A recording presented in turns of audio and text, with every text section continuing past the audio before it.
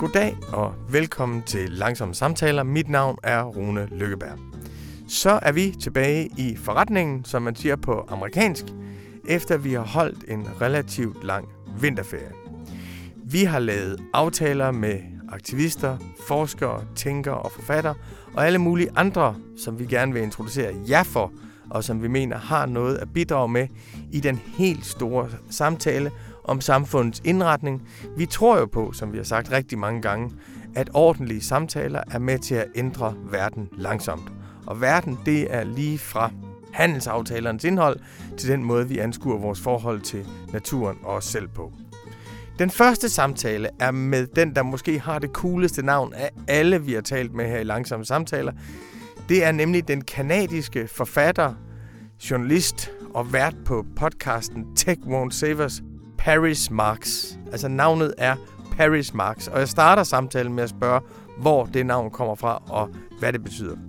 Paris Marx udgav sidste år en fantastisk god bog, der hedder The Road to Nowhere, What Silicon Valley Gets Wrong About the Future of Transportation. Grundgrebet i bogen, det er, at Paris Marx går de løfter igennem, som vi har fået fra tech over de seneste 3-4 årtier, om hvordan tech kunne løse problemerne helt uden politik, om hvordan alt fra transport i byer til indretning af vores sundhedsvæsen til udbringning af pakker, alle de problemer, som kan blive til voldsomme politiske slagsmål, og som vi her på Dagbladet Information mener er politiske konflikter. Alle de problemer tilbød tech at ophæve i en højere enhed, og det lykkedes tech at drive sig selv frem som samfundets frelser på en måde, så tech-pionererne de blev gjort til helte i store Hollywood-spillefilm, i journalistikken og blev gjort til forbillede af deres tids politikere. Der er vi heldigvis ikke længere.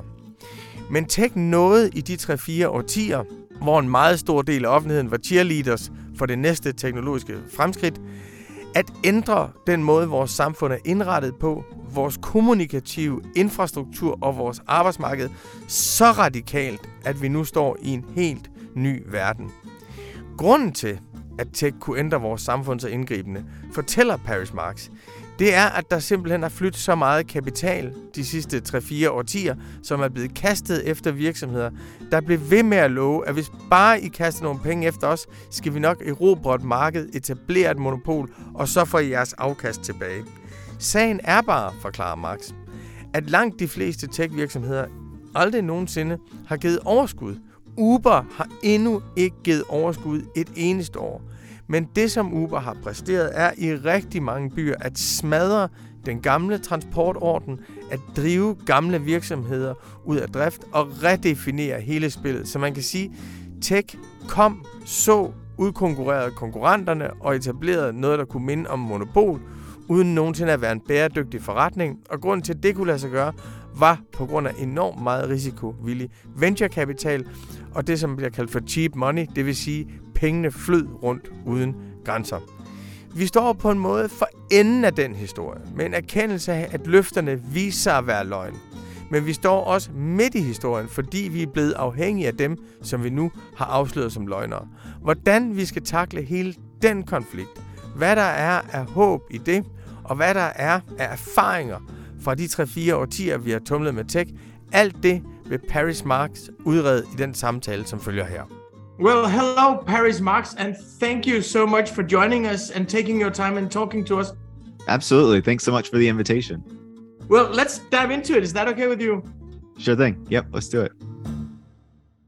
You know, the first time people they hear your name, they always say, well, that is the coolest name in the world, Paris Marx. Also because we're in this newspaper, we like Karl Marx. He's a popular figure here.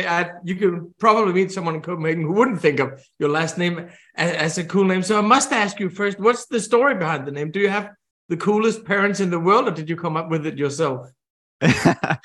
Yeah, probably more of the latter, I would say. It's funny you say that because, of course, the name can get used in very different ways, right? Some people will look at it and say, that's so cool. That's so interesting. I want to see what this person has to say. But especially when you're thinking about, the discourse in the United States, it can also be used as, oh, look at the name of this person who wrote this article. We can immediately write it off as some sort of like thing we don't need to pay attention to. It's just a lefty communist, whatever, right? So I find it really interesting to see how people react to the name in particular. But yeah, it's great. And because I think here, I was born in the 70s. So I was born just after 68. And there were a lot of parents giving their children names after Che Guevara, for instance. So it's so, Right. so if you're born in Denmark, people say, hey, probably a kid of the 70s. Well, your work is about tech, whether it's your podcast or your articles or the book. And I get the feeling when I read it that you've been into it for a long time, and also that you've maybe been enchanted by it as a younger person. But I don't know that. How was your first encounter with tech? No, it's a good good estimation. Yeah, I've been writing about technology for probably about 7 years now. For various publications and things. But yeah, my interest in technology certainly goes back much further than that. When I was a teenager, I was kind of coding websites in basic in HTML and CSS and things like that for people who are familiar with it. I was interested in technology more generally. I followed a lot of tech news, and I certainly went through a period where I would have been much more optimistic about the potential of technology, the potential of it to, of digital technology in particular, I should say, because, when we say technology, that can mean a lot of different things. But I think especially in this moment, when we say technology, what we're often referring to is digital technology products that are coming out of Silicon Valley, right? And so I certainly had a moment where I bought into some of these ideas around automation and things like that, and what it could mean for society, and how it was going to have all these transformative effects that were going to, free us from having to work so much and all these sorts of things. And of course, I had a wake up call, like many people, as I started to pay more attention to the critical side of these things. And in particular, that kind of, you referenced my book, and that kind of came in part through seeing what was being proposed in cities through smart cities, or whether it was Uber and ride hailing services or self-driving cars, and all the promises being made about how this would, make cities so much better, would make transportation more efficient. And what we found after a few years was that it was very unlikely to do many of those things at all. If we look at the transportation system today and compare it to 10 years ago, it's probably not very different, right? People are usually getting around in the same way that they did in the past. And these tech products haven't made a significant difference to changing that. And so that was a really big part of kind of having my realization around what technology was actually doing, what impact it was actually having, and the need to think more critically about these technologies rather than just, a company says that their tech product is going to do all these amazing things and we just fall for it and start gushing over it and things like that. Very often when we talk about technology, and also when you talk about it on the podcast and write about it in your book, we think of it as a common subject, as an actor. And we speak of Silicon Valley wants this, or Silicon Valley claims that, and they're allied with the government like this. And I do that all the time. And then when I hear others do it, then I think, who actually is the subject behind the subject? Who is this actor? Which interest and person is it composed of? Yeah, and it can be many different things, right? I think it's a really convenient shorthand, right, to be able to refer to Silicon Valley. And in most cases, people know what you mean broadly when you say that. But it can mean many different things, right? When you say Silicon Valley, you can be specifically referring to the tech industry and the tech companies that are in that specific part of California, right? And sometimes that is what you mean when you refer to it. But often I think when people say Silicon Valley, what they mean is kind of an idea of tech, of technology, and a particular kind of set of companies that are developing and creating particular companies, or particular technologies and products and things like that, that we associate with the tech industry as it exists today, right? And so that can mean Amazon, even though Amazon is located in Seattle, or that can even mean Spotify, even though Spotify is based in Sweden, right?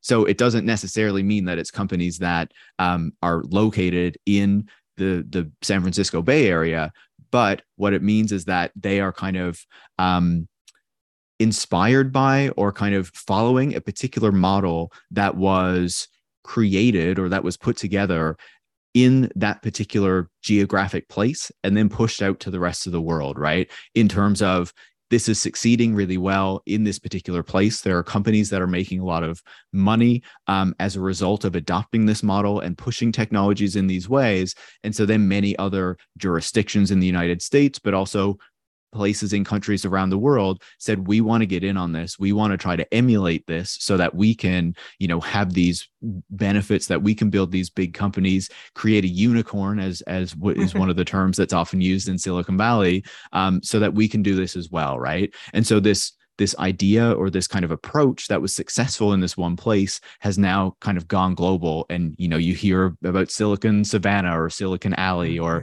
all these different parts of the world that are trying to get their own kind of version of Silicon Valley. Doesn't always work out as it did in California. But yeah, so it can refer to many things, but I think in general, it refers to a particular type of company that is associated with this particular model that comes out of that part of California.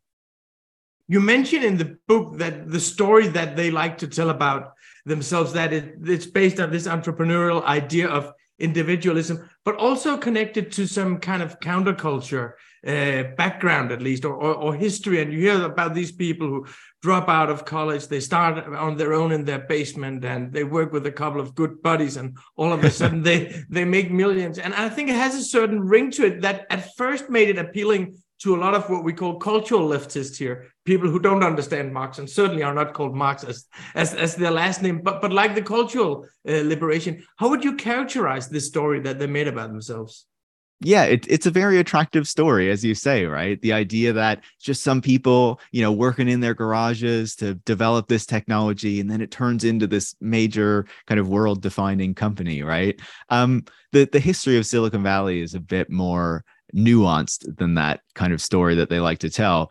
Silicon Valley is really born out of a lot of public subsidies that go into the Bay Area in World War II, right? To develop aviation technologies and military technologies that are going to be used against the Nazis. And then, gets further funding through the Cold War period as the United States is kind of having a competition with the Soviet Union, particularly around space exploration, but later other forms of technologies that, come to develop into the internet and the various computer technologies and things like that, right? And so, having an industry that is based around the military is not always very attractive for people who like to think of themselves as kind of countercultural and things like that, right? And so in the 60s and 70s, there's obviously the hippie movement in the United States. And one kind of branch of that counterculture is one that is particularly interested in the ways that technologies can empower the individual and also kind of, at least rhetorically, take power away from the government and the state and kind of hierarchical corporations, right? So the idea is, say, something like the personal computer, which is really promoted by Apple in the 70s and 80s, I believe it is, with the original kind of Macintosh computers. Steve Jobs promotes that as it's not only going to empower you as an individual in the workforce or in your life, it's particularly positioned as a work product, but it's also going to take power away from these hierarchical organizations in society, that we don't want controlling us, right? The corporations and things like that. And of course, in that moment, it's convenient because this hippie movement has kind of failed. And a lot of the people who were involved in it, who were often kind of white people with educated backgrounds, they weren't always poor people, were kind of moving into the regular kind of labor force, right? We're taking jobs at these companies. And so it's a very convenient narrative that gets promoted around this time that, you can go and work for the big kind of corporation, but you have this kind of internal spirit that you're pushing back against it, right? Because you're adopting these tech products and things like that. And of course, that then kind of hits up against the neoliberalism of the 80s, as Ronald Reagan and certainly Thatcher in the UK and other governments around the world are pushing neoliberal ideas, right? So we want to move away from the state doing things, even though the state has been really key to financing technological development in the United States and continued to do so even while Reagan was in power. And Reagan was also helping to push this narrative that the tech industry was about entrepreneurs and not about public spending and things like that. And so you have this kind of individualism that's wrapped up in technology, that we can empower the individual, that it's about entrepreneurs kind of changing society and doing so through the free market.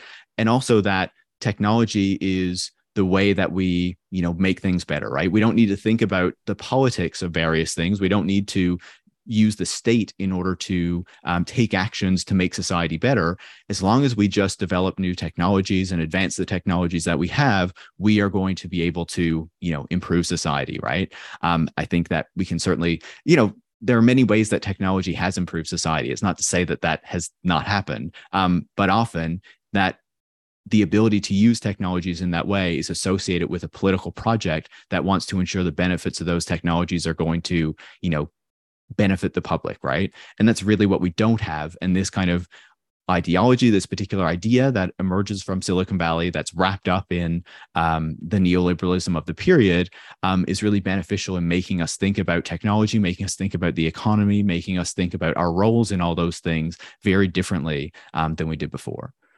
You mentioned also in the book that the media have been playing a role like a kind of public cheerleaders for Silicon Valley. You mentioned specifically when it comes to transportation, but I also thought it's not many years ago that you saw these movies about Steve Jobs, and there are these heroic movies coming out. I doubt they'll make a heroic movie about Elon Musk now, but there was a sense maybe 7 or 8 years ago that they were still kind of heroes of our time, and they had the role in civilization that the engineers had in the beginning of the 20th century, that what they invented would carry all of us forward. What role did the media play in constructing this narrative of Silicon Valley? Yeah, a really damaging role, right? And it's interesting you say Elon Musk, of course, because one of the things that helped to develop his kind of profile and kind of send him into the position that he has held, at least until recently, there's much more critical kind of perspective on him now, I think, after the past year or two. But he was, of course, the model for Marvel's Iron Man in the films that came out about a decade or so ago. They were supposed to be kind of based on him, an idea of him. He made a cameo in the second Iron Man film, and it was part of kind of building up this profile of this man that was apparently like a superhero, like in the movie, who was doing all these things. It was going to invent electric cars and, solve the climate crisis and send us to Mars by developing these rockets and doing all these other amazing things, right? And I think that his kind of reputation has very much come down to earth in the past year or so, as people have kind of woken up to what he, who he actually is and what he's actually done. But creating that idea of Elon Musk, and that this applies to many of the tech companies and tech founders, was very much an active kind of participation or an active kind of collaboration with the media, right? That really wanted to buy into this notion that by just kind of praising these companies, that building up these technological products, this would solve many of the problems in society. And this, of course, goes back to general ideas that we have around progress, right? We achieve progress in human society by developing new technologies and kind of deploying them in society, right? This is the general idea that we have of how this works. And so naturally, you would believe that these companies that are being kind of hailed as, developing the future, as creating the future, as thinking about the future, are going to do that by creating these various products and deploying them. And so the press is very involved in kind of helping them push that narrative to the public. And certainly there are times where there is critical reporting on these things, and we've seen much more of it since around 2016, when there was a notable kind of backlash to the tech industry and Facebook in particular. But the industry has always played, especially, the tech media, that specifically covers the tech industry and tech verticals of more mainstream publications, often, hire people who are really interested in technology and who do really want to believe what these companies are selling. And so then that gets reflected in the reporting that they ultimately do on the industry. And of course, I would argue that has served us very poorly, because in many cases, it has left us kind of unprepared to think critically about these technologies when they are pushed out into the world, right? If you think about, back when Facebook was really growing significantly, say in the latter half of the first decade of the 2000s or the early 2010s, we probably could have used a lot more critical coverage of the potential impacts of a platform like that in that moment. Or say when Uber was rolled out around the same time and was growing in the early 2010s, there was a lot of positive coverage about what this company was going to do, what it was going to mean for transportation, while it was heavily exploiting these drivers who were driving the cars and, saying it was going to solve traffic congestion and all these wonderful things in cities. And it has not done any of those things, right? And now we see that the prices for these services, for services like Uber, are going up, and they're kind of matching existing taxi prices. And so the revolution never really arrived, but certainly some investors made a lot of money along the way. And the media was a key part in allowing them to do that. And so what we really need is a more critical media focus on these companies. And hopefully that's something that we'll see more and more in the future. It's certainly something that I'm trying to encourage people to do. But I think there's actually also a bias, because the tech industry, to a certain extent, helped the old media, many of the old newspapers. And I'm the leader of an old newspaper. And I think we would have survived under all circumstances because of our special history. And we're so small that we don't need a lot of money. But they actually gained us access to a new audience, and they made us relevant to someone who'd never pick up a paper. So I think that it was also an easy romance for the media, because we were attracting these people who knew these technologies. And looking at it today, I think most of the old mainstream media have all in all benefited from it. And now we're in this very weird situation. We're the publishers of Shoshana Zuboff, for instance. So we're publishing her book, pushing her book. And we are, I'm sorry to admit it, we try to limit it, but we're exploiting data in exactly the same way that she is. We're writing critically about Facebook, and we've done some experiments trying to do without Facebook, but it's very, very, very difficult. So actually, it's also a difficult position if you want to be consequent and really take yourself seriously, to be critical against it. Oh, absolutely. There are definitely mixed incentives that are involved with all these things, right? And I don't fault publications for taking advantage of the opportunities that are offered by various tech platforms like Facebook or Google or what have you, right? Because this is where readers are today, or people who might consume this kind of news. And so obviously you have to be there, right, to be able to reach them. So it makes perfect sense. But then on the other side of that, there's also the impact that a lot of these platforms have had for, the revenues of journalism, and how it has changed kind of incentives for especially a lot of major publications, right? I would argue that one of the reasons that we see such poor coverage, such little investigative work done on tech companies, is that it has really hollowed out the financing for a lot of these major publications, right? And so they don't have the resources to really dedicate to doing these longer investigations as they may have in the past, and instead are more incentivized to churn out a lot of kind of clickbait articles, and not even always clickbait, but just, there always needs to be something published. And so you have less time to actually spend in looking into potential issues at various companies. And then there's also the final piece of this is really about access as well, right? Especially in the United States, where there's a lot of reporting on the tech industry. A lot of people do want to be close to a lot of people in the industry, or, you need to have certain relationships in order to report on these things, or at least they would argue that you need to have these relationships to report on things well. Like, one of the examples of this is Apple's Keynote products, which, keynote events where they announce their new products several times a year. I would argue they're not as important as they used to be, but they used to be major events, right? But if you wrote critical stories about Apple, they would not invite you to the keynotes. And so then you weren't there to be able to report on that, to be able to get the hands-on with the products, to be able to speak to the people who are developing them. And then that really limited your ability to do the kind of reporting that other journalists were doing. And so the tech companies had many ways to try to shape the coverage as well, and to try to ensure that they had relationships with the journalists to try to reduce the amount of critical coverage that was done. And so, there are a lot of things that are going on there. Yeah. And I think that what you write in the book, that for a long time it was considered apolitical, that this was kind of beyond politics. And I remember covering the Obama election in 2008 and taking my two small children to finally see a progressive winning, taking them to San Francisco. And we were, he had these new technologies, and they will enable grassroots movements, and they will make progressives win. And all of a sudden we can have a green transformation. There were all these hopes connected to them. So when we found out that these were actually not just technologies with huge political impact in our societies. They were actually reshaping our societies. We were part of that class system as well.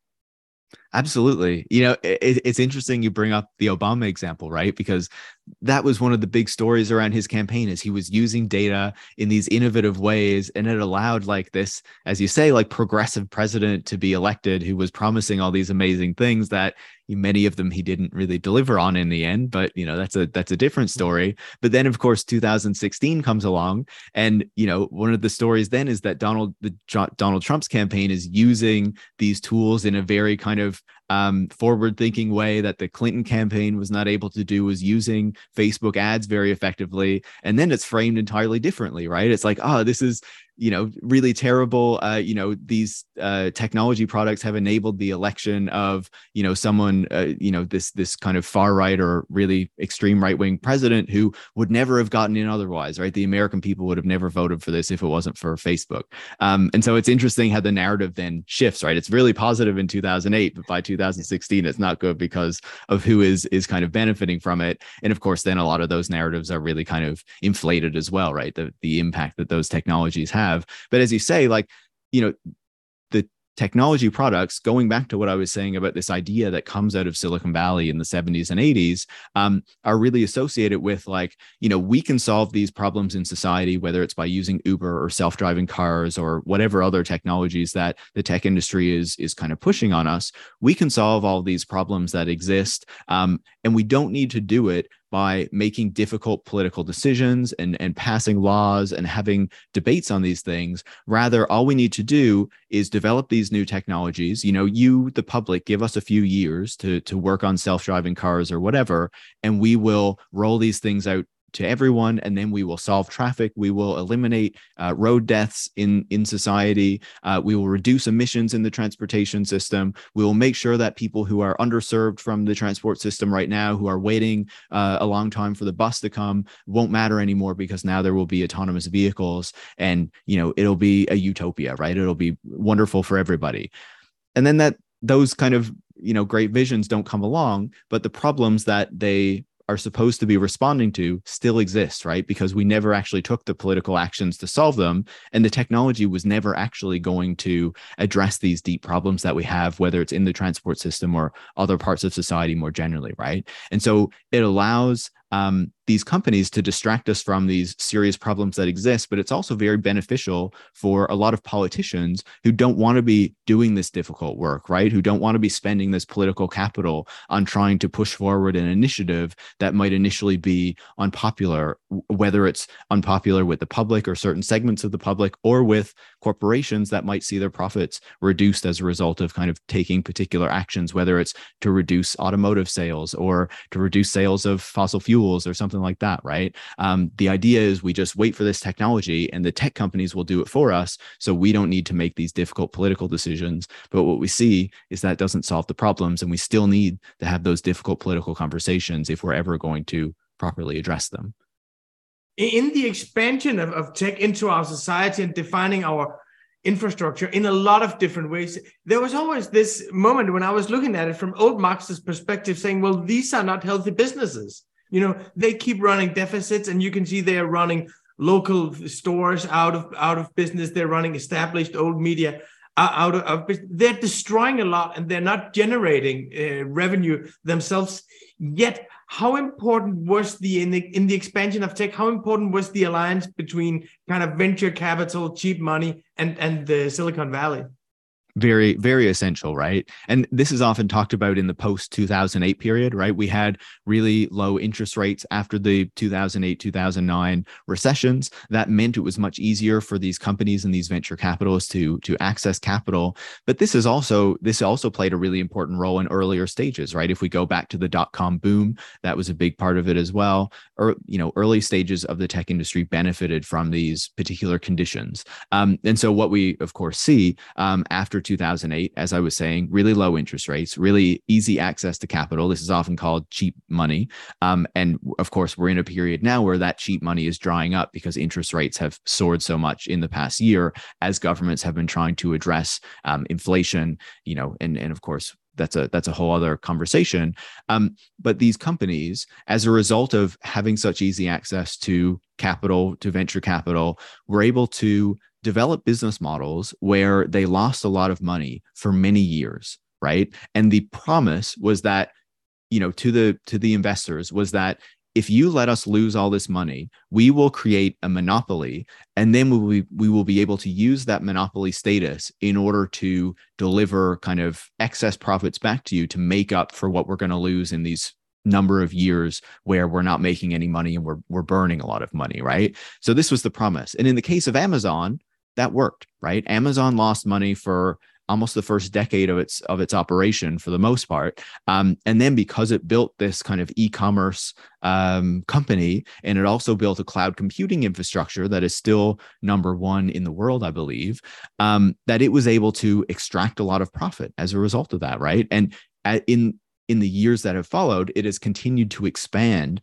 that business into more and more parts of society. So it owns a major grocery chain in the United States, and it has a video streaming service platform where it's now a major kind of financer in Hollywood, and just bought MGM Studios. And so it has continued to grow, and that has allowed it to continue kind of making these profits. And so a lot of these other companies said, see what Amazon did. We are going to do the exact same thing if you just let us lose all this money for a long enough time. And of course, Uber is a perfect example of this. Its argument was, we're going to lose money, but we're going to kind of create a monopoly on transportation around the world. We're going to kick out all the taxis. And then because we're going to have this global service rather than just, individual taxi companies in every city, that's going to be able to make a lot of money. And for many of these companies, that didn't actually work out as they promised, because they weren't able to take advantage of the economies of scale that a company like Amazon was, because it was in fulfillment and cloud computing infrastructure.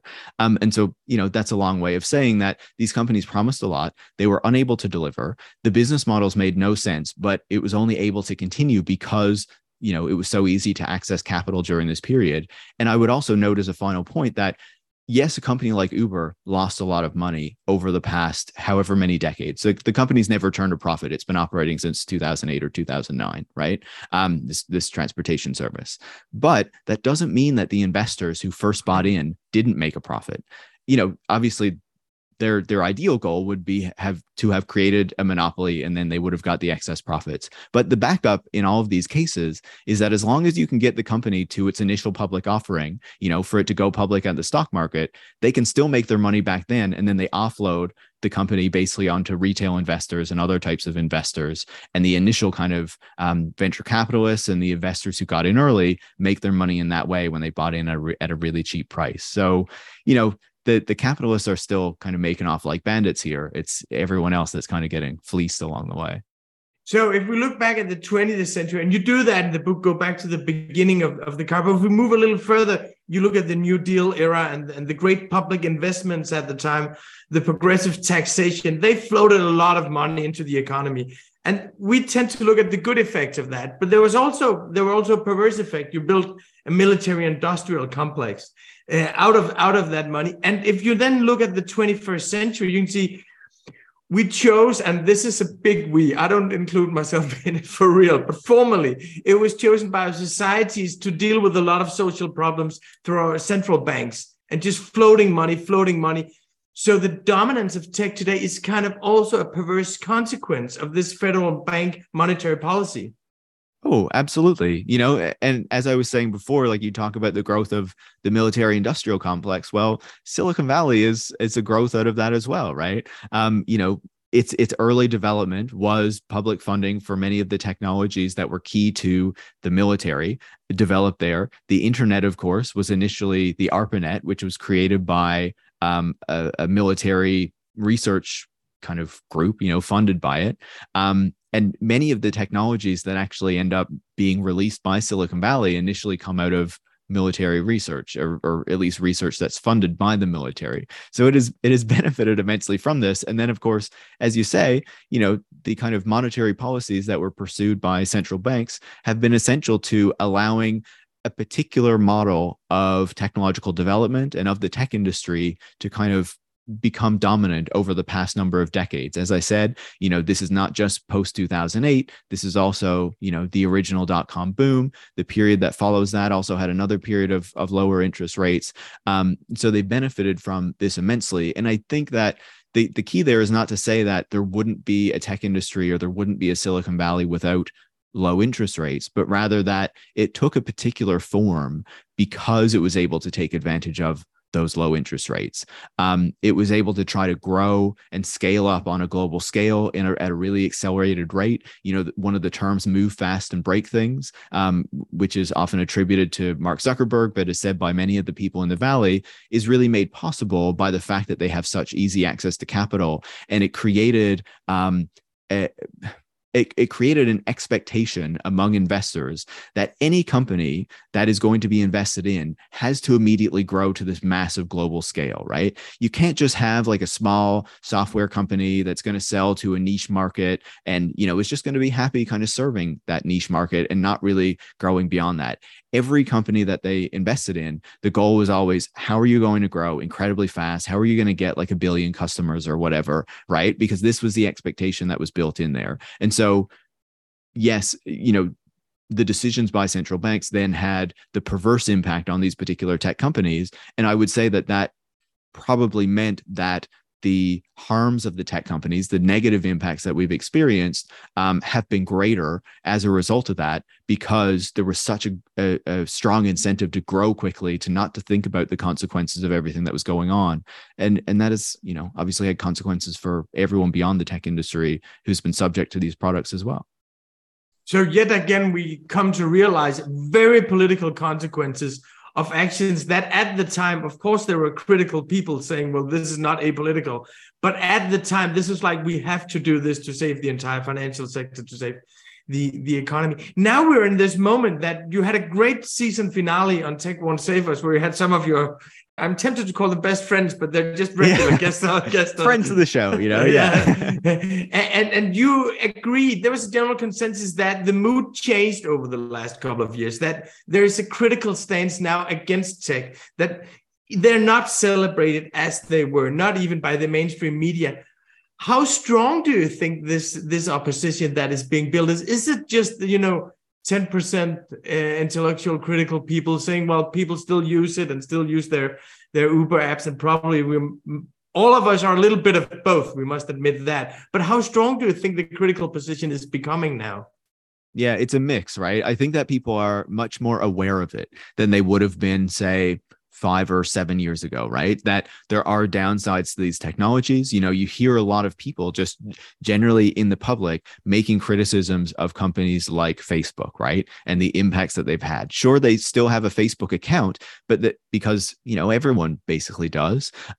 But they recognize that there is a harm that has come of this technology, and the way in particular that it has been run by Mark Zuckerberg and the people who are in charge of it, right? And I would say that it goes beyond that too. Like, for example, with the metaverse, when that was being promoted last year as, the next big thing that was going to come out of the tech industry, it was pretty clear that most people thought it was ridiculous, and not just kind of journalists or anyone like that. Like, I think even among the public, people who heard about this even didn't understand it a lot, but were like, you expect me to wear a VR headset all day and like that's how I'm supposed to communicate with people? Like, no, like that's not going to happen, right?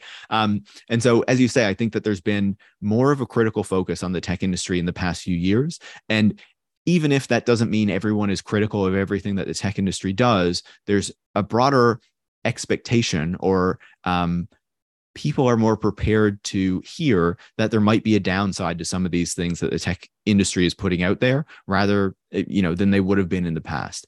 And the other key piece of that, I think, is that having this critical perspective and ensuring that we look critically at these technologies as they're being released or as they're being promoted by the tech industry, allows us, or I think gives us an opportunity to push back at an earlier stage and to ensure that, they can't go for 5 years being treated like they're saving the world, when actually there are a lot of harms that are being kind of brushed under the rug because, we just want to be excited and we just want to believe what these tech companies are telling us. And I think we see part of that in the metaverse, but also in the promotion of cryptocurrencies and Web3 through the pandemic, right? The argument was that this was the next big thing. It was going to kind of upend the tech industry and how we all relate to technology. And it looks pretty clear now, especially after the implosion of FTX, that vision for the future is not going to be realized, and that there were a lot of harms that came from it, right? A lot of people were scammed out of money over the past 2 years because of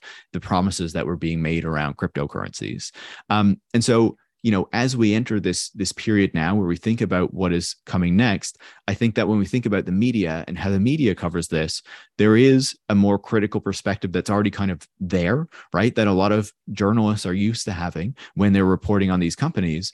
But in the same way that, there was a lot of excitement around various products, say, between 2009 through to 2015, there are still a lot of people in tech media who are excited when new things come along and who really want to believe in them, right? And so right now, of course, we're in this moment where ChatGPT and Stable Diffusion, these kind of writing and image AIs are being promoted as one of the next big things that the tech industry is going to bring us. And certainly there's been a lot of critical writing and critical reporting on these tools. But at the same time, there are also a lot of people who are, kind of tied up in this kind of hype narrative, this hype bubble that we're in at the moment, and who really do want to believe that this is going to upend everything as we've been promised so many times in the past. I think the reality is going to be more nuanced than that. I think it's going to have some impacts, and I think it's going to have some downsides, but it's not going to change everything as we know it today. And so I think that having that critical perspective there is really key if we want a proper understanding of where the tech industry might be going, and to also identify the problems earlier. So hopefully we can try to rectify them, or even say, like, this technology that you're promoting is just completely unacceptable. It's not positive in any way, and we don't want anything to do with it, which I think that we saw with the metaverse and with cryptocurrencies. Looking at the political system, I think it's clear, and this has been very interesting to see in the US, that sometimes the Republicans and the Democrats actually agree on being against big tech for different reasons and for different motivations. But I feel like I have a son who's 17, and he's told me the other day that now it's like Elon Musk, he doesn't even have to seem like a nice guy anymore. Now he's become so powerful, so he can just brag. And we have the European Commissioner from Denmark that we're very proud of, Margrethe Vestager, who's taking on big tech, loses sometimes. But he said, well, now we see their power, but it's reached a level where we can't reach it. We're still Australia and they're still Facebook. And that's for him growing up kind of a metaphor for the balance of strength. How do you see the balance of strength between democracy and big tech? I know it's a big question. Yeah, that's okay, though. I think it's a difficult question, but it's also an important question, right? I think there has been a lot more discussion in the United States in recent years around regulation of the tech industry and the need to do those things. And certainly, I think that a lot of people in North America have been inspired in some ways by what Europe and various countries in Europe and the European Union have been doing, because they're certainly further ahead on this question than we are over here. But I think at the same time, then you also see the conflicts, as you're saying, between big tech, between the power of these companies and between the political system. And, I don't think it's controversial to say that the American political system is damaged in many ways, right? Has really lost a lot of the power that it had, at least when it comes to regulating industries. Certainly, it can still pass a defense budget that is enormously large, but when it actually comes to, protecting people from domestic industry, that can be a bit more difficult for them. And so even though there's been discussion in the United States around regulations on technology, around antitrust or competition policy, like breaking up some of these companies or putting restrictions on some of their actions, there's been quite a lot less actual, laws passed or legislation passed to do those things. And what we see with the Republicans taking over the House right now in the United States is that it's unlikely that that is going to happen anytime in the next couple of years. The Democrats had a series of bills that were kind of ready to go, but they weren't brought to a vote before they lost control of the House. These, around competition measures and things like that. And so that means that it's very unlikely that action is going to be taken against the tech companies. And they were kind of celebrating the fact that these laws were not brought to a vote before the Republicans took over. Because even though the Republicans like to make a big deal over some of the tech companies and, the social media platforms in particular, they're not really going to support breaking up these companies. What they're looking for is to have a greater say in how content is managed on the platforms, to make sure that right-wing content is, shared more on the platform, something that they've been very effective at ensuring happens by, constantly saying that they're being silenced when they're actually not. And so, yeah, it's a difficult position, right? Because what we do really need, and as we've been talking about this whole conversation, the political aspect of this is essential, right? If we really want to ensure that these companies are held to account, are restrained in any way, if we ever want to see technology kind of really serve the public interest rather than, the profits of these major companies, we do need the government to act, to put proper regulation in place. I would say to even go further than that and think about, public technologies that are not subject to the profit motive, but that seems kind of unimaginable in the United States right now.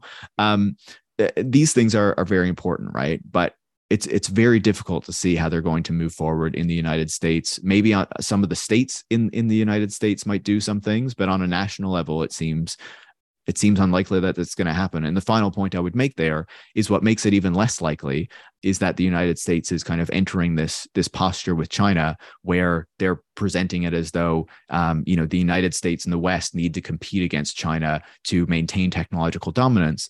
And that is really a gift to these major tech companies, because they will argue that if you break us up, right, if you try to limit our activities, then we won't be able to keep up with the Chinese tech companies, right? And they will surpass us, they will beat us, essentially.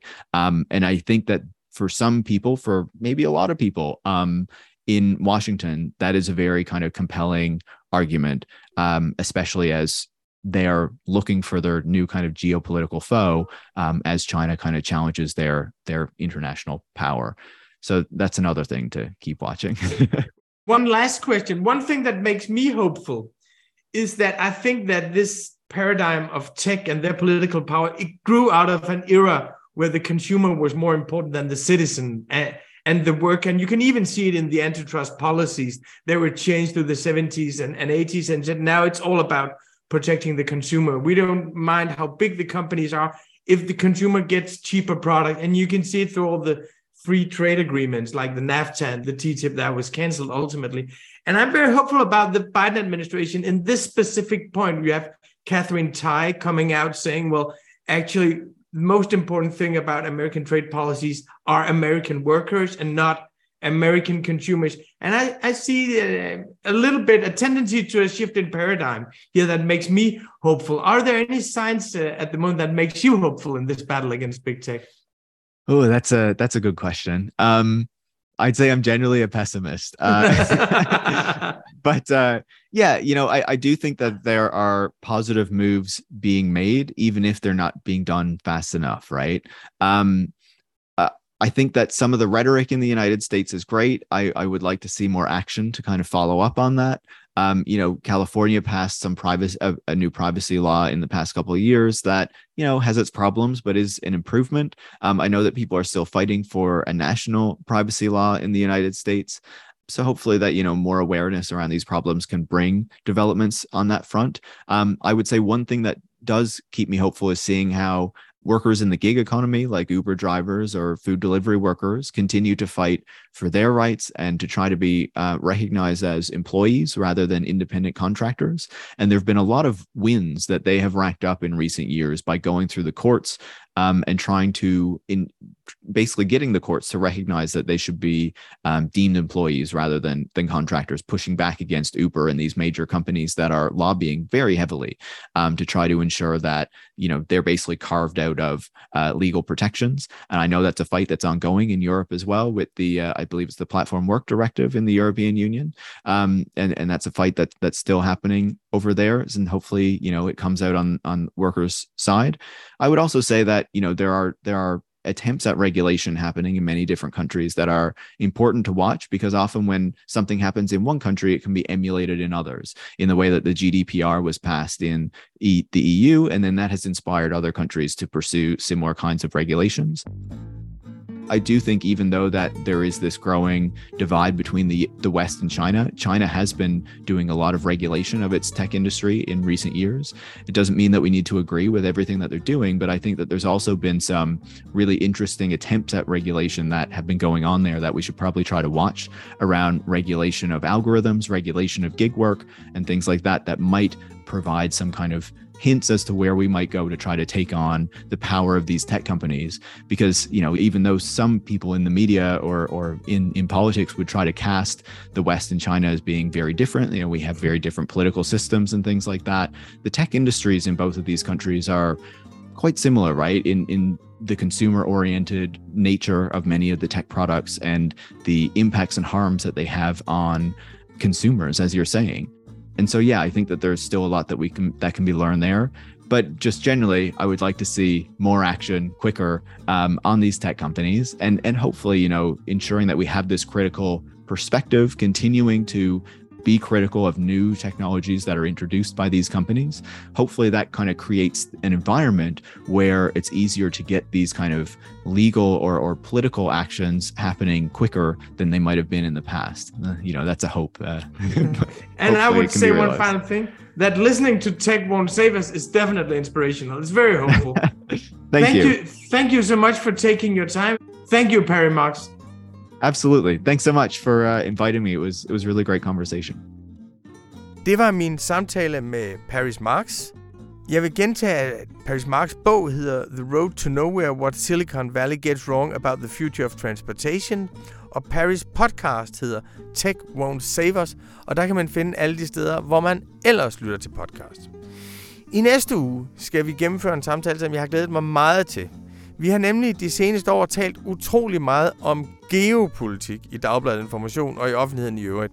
Og jeg har tit tænkt over, hvad betyder egentlig geopolitik? Ofte bruger man det bare som udtryk for sådan magtkamp eller gammeldags realistisk opfattelse af storpolitik. Men hvad betyder geopolitik egentlig?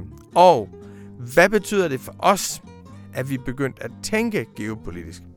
Den bedste, jeg kunne komme op med til at besvare det spørgsmål, er den tysk-italienske politiske filosof Stefano Guzzini, der er professor på Universitetet i Uppsala, professor på Universitetet i Rio og også research fellow her på DIS i København. Så det bliver i næste uge, hvor vi tager den store tur igennem geopolitikken. Jeg lover, det bliver interessant, og vi når frem til en ny kritik af krigsretorikken og krigsstemningen i vores tid. Men før vi når så langt, så skal vi igennem en hel masse andet. Men det er i næste uge. Og så vil jeg sige, der er rigtig mange, der længe har spurgt mig, når jeg møder dem, om hvorfor kan man ikke høre informationsartikler?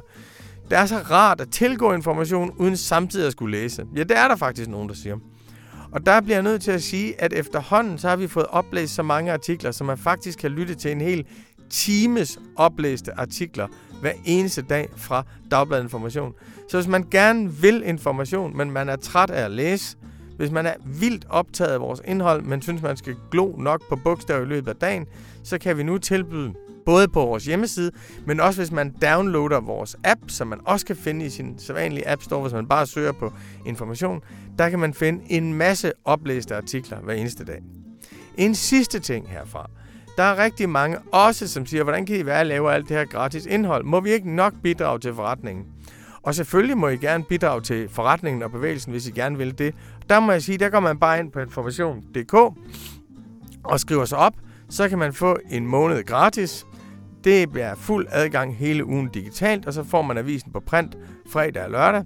Jeg vil dog advare, det er et tilbud, som for rigtig mange mennesker har vist sig at blive voldsomt vanedannende. Hvis man omvendt har brug for en oplyst, kritisk og progressiv ledsager gennem resten af sit liv, så kan man altid starte med 4 uger gratis. Det kan jeg i hvert fald stærkt anbefale.